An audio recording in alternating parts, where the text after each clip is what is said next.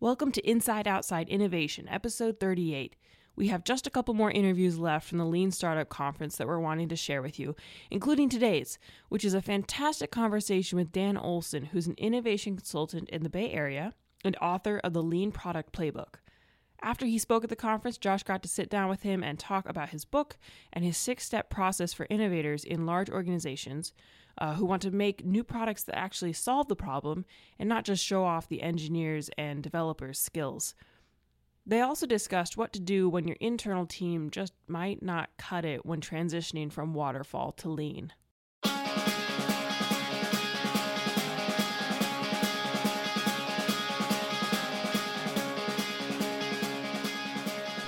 Hi there, everyone. I'm Vicki Clafter, producer of Inside Outside Innovation, the podcast that brings you the latest insights from people who know the most about building lean businesses, innovating within corporations, and disrupting entire industries with passion and precision.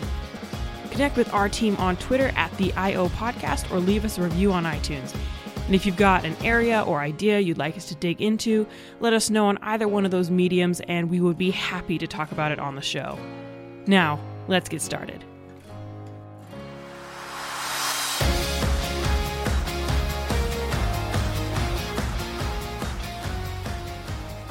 So I understand it's kind of a 6-step process to be able to dive into really what the Lean Product Playbook tells us. Can you kind of at least a high level tell us about the 6 steps? Yeah, definitely. Yeah, and I wrote the book. It came out last year after working on a variety of different products and working with a lot of different companies and seeing kind of the common challenges and struggles that people had. What I found is a lot of people, they are motivated to adopt lean principles and they understand the principles at a high level, but when they go to actually apply them in their teams, they run into obstacles and challenges. And so that's why it's a playbook. It's very hands-on and tactical. And one of my favorite reviews of the book, somebody wrote a tweet that said, in the Lean Startup, Eric Ries explained what it is and why it's important, and in the Lean Product Playbook, Dan explains how to do it. Nice. So the 6 steps are basically, it starts with the product market fit framework, which is a pyramid for product market fit, and the market consists of your target customers and what their needs are, basically. And those are the 2 layers that form the bottom of the pyramid that are the market.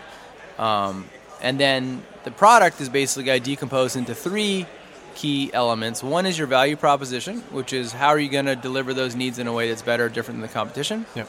Feature set, which is what's the functionality that's going to actually convey those benefits. And then user experience, what's the user experience that's going to actually bring those features to life for people. So what each of those layers is, when you have that basically, is product market fit, which is how well are the decisions you're making on the 3 product layers, how well do they resonate and fit with the 2 market layers. And that's really just a framework to capture all the key assumptions you need to make when you're defining and building a product. And so I just turned that into a process where each of those 5 layers is a step. So we start out by articulating our hypotheses about our target customer, articulate our hypotheses about what their underserved needs are, and then we articulate how we think we're going to meet them in a way that's better or different. We articulate what our MVP feature set is. We create a UX design, and then we close the loop. We close the loop from the top of the pyramid down to the bottom to the customers again with step 6, which is testing your prototypes with customers. And I'm a big believer in testing before you build. Yes. Because it's less wasteful, and you're going to learn. You're never going to get it right the first time, and you're going to iterate. So it's a lot faster to iterate without coding. Sure. What are some of the mistakes that you see traditional product teams make that really your process helps address? Yeah, I mean, one of the biggest ones, in the book I start off by talking about the difference between problem space and solution space. Many teams just jump into solution space, which means they start building something or they start designing something without truly understanding the problem space, which is what are the customer needs. And so a lot of my book focuses on that fuzzy front end of trying to, and it's messy, right? If you go and interview 20 people and ask them why this product is valuable to them, they're not going to use the same words. So it's very messy. But trying to make some sense out of that and come up with a well-defined structure of the problem space before you go in and tackle the solution space. So that's a key concept. Yep. When you're currently working with product teams and they're trying to adopt the 6-step process, you mentioned that many times they jump to the solution space too quickly.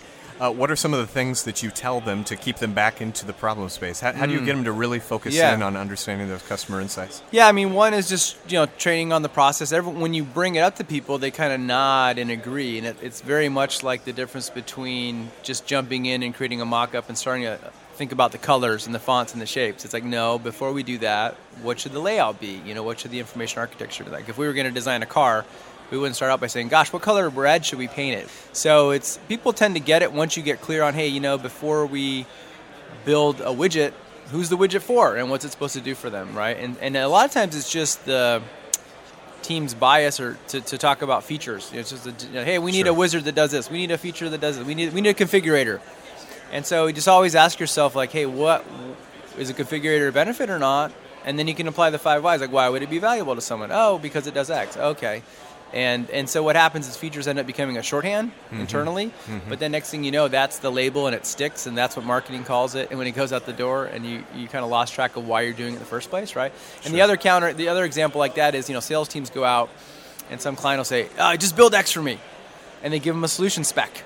And then you dutifully build X for them, and then they're not happy with it. And then why? It's because you didn't really fundamentally understand why they wanted that in the first place. There could have been better ways to do it. Turns out they didn't connect the dots between problem space and solution space. You know what I mean? Sure. Yeah. So you've been implementing these 6 steps as well as probably a lot of other tools and advice that you give to people for a while now. Yeah. What are some of the successes that people are seeing? They're now changed. They adopt this methodology, or at least they're practicing it a little bit better than before. What are some of the outcomes that you're starting to see?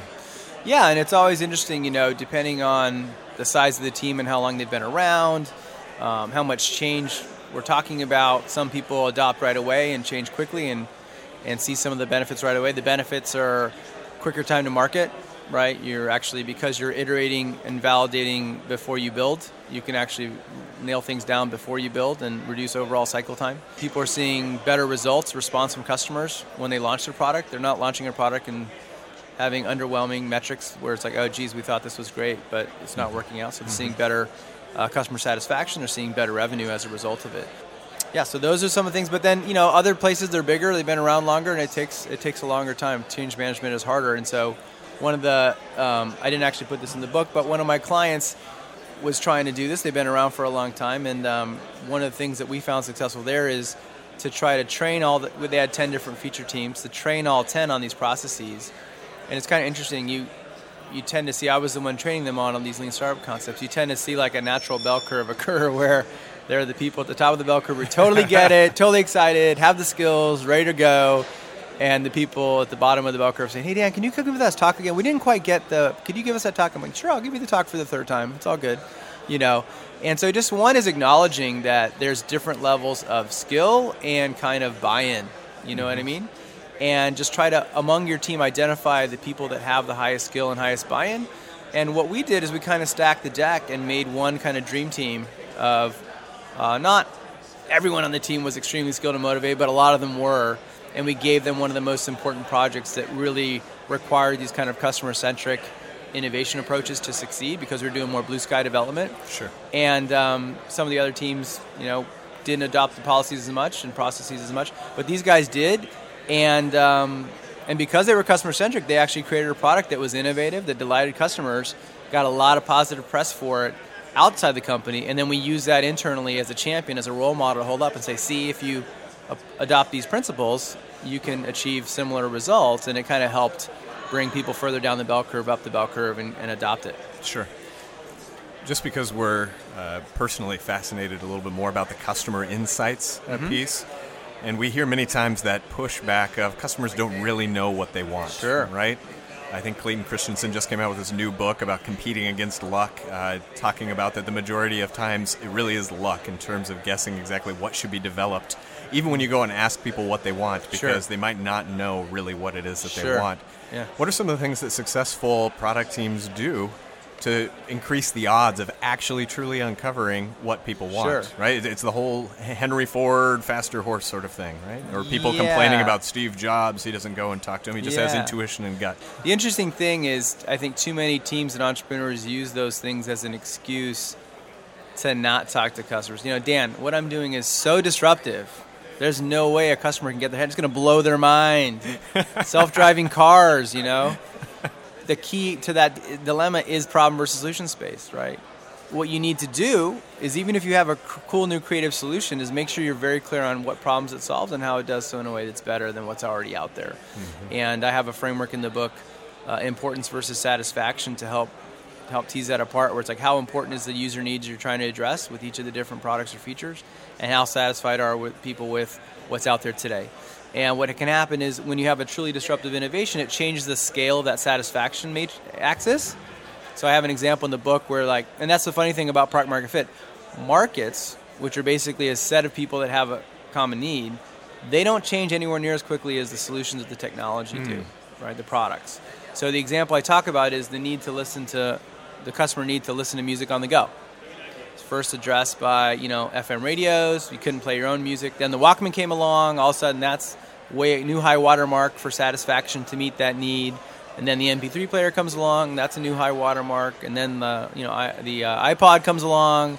And then now everyone's listening to it on their phones, right? So that's an example of kind of relatively rapid disruptive innovation for a single need over time. But I think too many times companies convince themselves they're doing disruptive innovation. But regardless, if you truly understood what was important in that, and it's funny, I actually do give a talk called Messaging Market Fit, where I peel off step 3 and then we talk about messaging, and I use the iPod as the example, and I guarantee they may not have done a lot of external testing, but they were very clear that portability was important for people. Number of songs that you carry is important for people. What were the things that are important? Ease of access of music with their click wheel, right?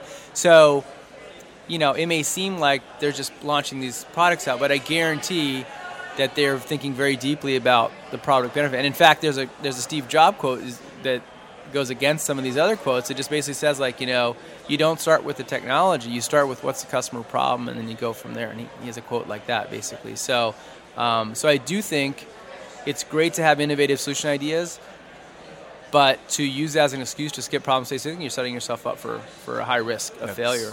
That's very insightful. So, Dan, we're hearing more and more of companies saying, oh, man, we know we need to be lean, we need to be agile. I don't know if my people can do it, so I need to use a Pivotal Labs. I need to use a startup studio. I need to use outsourced dev teams and product teams, etc. Is there a place for that? Because I would assume you're advocating for we can teach you and we can figure out how to do that. Well, no, I think it's a mix of approaches. You got to be. I think it can be tough to look yourself in the mirror and say, does my team have the chops to do this? And that's why I was saying about assessing the bell curve. I really meant those two dimensions of skill and motivation or buy-in. I would assess people. It's like we're doing change management. If we're going to lean, let's take all the devs, all the PMs, all the designers, and let's literally on a high, medium, low grid do skill and motivation, and see where we fall out. And if everyone's in the bottom left, low, then you need to do something about it. You can't take everyone behind the barn and then hire a new team. And I see some people do that too. Like in other situations, they fire people preliminarily before they have the replacement in place, and now you're just stuck in the water, losing ground. So it is one of these situations where you need to keep the factory moving, but change the equipment while you're doing it. So I think it's perfectly fine. And in fact, one of my clients, an excellent example of using Pivotal Labs, they augmented their internal dev team, and he bought the bare minimum. He got one pair, and his whole idea was let's have this rub off. Yeah. Let's experientially work with them and learn and have it rub off, and it worked. And it was basically instead of telling people, hey, I think we can achieve a higher velocity, I really think we should, and it's just like this theoretical aspiration, you have no data. It's like, no, guess what? With that pair, we totally doubled our velocity. So if they can do it, you can do it, right? And so that was good. So he actually was very smart in using it in a limited scope way to augment his team and show them the light and get some examples, right? But I think you got to do what you got to do. And if you have too many people in the low, then augmenting in the near term while you ramp up recruiting efforts. Because the other thing too is if your company's not known for being lean, then the recruiting challenge comes up of how do we attract people that want to do it. And you have to really have a good sales pitch. You have to have a good, hopefully, leader who can talk the talk and say, look, I know we used to be waterfall, but now we're going to go lean, and be out there and kind of be a beacon to attract new talent that's in the high on motivation and skill. Sure. Or at least potential skill, right? So I think it's okay. I think the one thing I would say is you can't completely outsource the core. It's not a long-term strategy, right? But as a way to kind of help people see and experience the new techniques and skills, I think it can be viable, yeah. Dan, anything else that you're working on or that's caught your eye recently? Something that you're learning, maybe something you picked up at the conference or you're curious about that our listeners would be honored to know about? Well, so when I was at Intuit, which is where I started out as a product manager, it was a great place to learn product management. In wrestling with some of these decisions about how to prioritize what to build next for customers, I developed an importance versus satisfaction framework that I described with you. A few years later, I was very excited when I picked up Tony Ulwick's book, What Customers Want, and he had his own importance versus satisfaction framework. I'm like, all right, there's something really here. And it's funny, I was just speaking at a conference in Australia, and someone else kind of was mentioning some of Tony's ideas in their talk. I was like, that's great. And we were talking about jobs to be done, and I think jobs to be done is one of these things that people are excited about. At the end of the day, it's very, very, very similar to the stuff that I'm preaching about problem space before solution space. And I was just talking and joking about how, hey, there's no really good book out there. And I did, like 2 days later, got an email from Strategize, Tony Ulwick's organization, that his book just came out. So his book is called Jobs to be Done. I haven't read it yet, but I'm sure it's going to be great. So I would recommend that to people. All right. And then the other thing, resource I would mention is if you're in the Bay Area, I run a meetup down in Palo Alto, Lean Product and Lean UX meetup. We have over 4,500 members, and we have leading speakers, a lot of the people here. Laura Klein speaking on the 17th about her new book, Build Better Products. I recommend that resource too for people. We've had Jeffrey Moore come, got Marty Kagan come, we got a lot of great product and UX people, innovation, lean. Down in Palo Alto. So it's meetup.com/lean-product. And if you're not in the Bay Area, we videotape all the speakers and put it online as well. So it's a resource for people.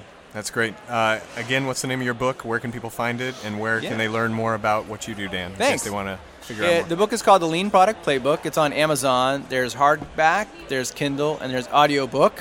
So it's available in all those formats. And it's on Amazon. You can also go to leanproductplaybook.com if you want to learn more about the book. And then my website is dan-olson.com. I post a lot of my talk videos there and slides. I'm a big SlideShare fan. Sounds good, Dan. Really appreciate having you on the show. Thanks. Great to be here. That finishes another episode of Inside Outside Innovation. We're grateful to Dan Olson for making time for us at the Lean Startup Conference. We would love to connect with you through Twitter at the IO Podcast or on our website, insideoutside.io.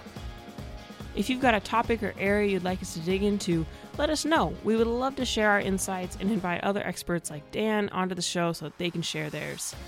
Until next time, go out and innovate.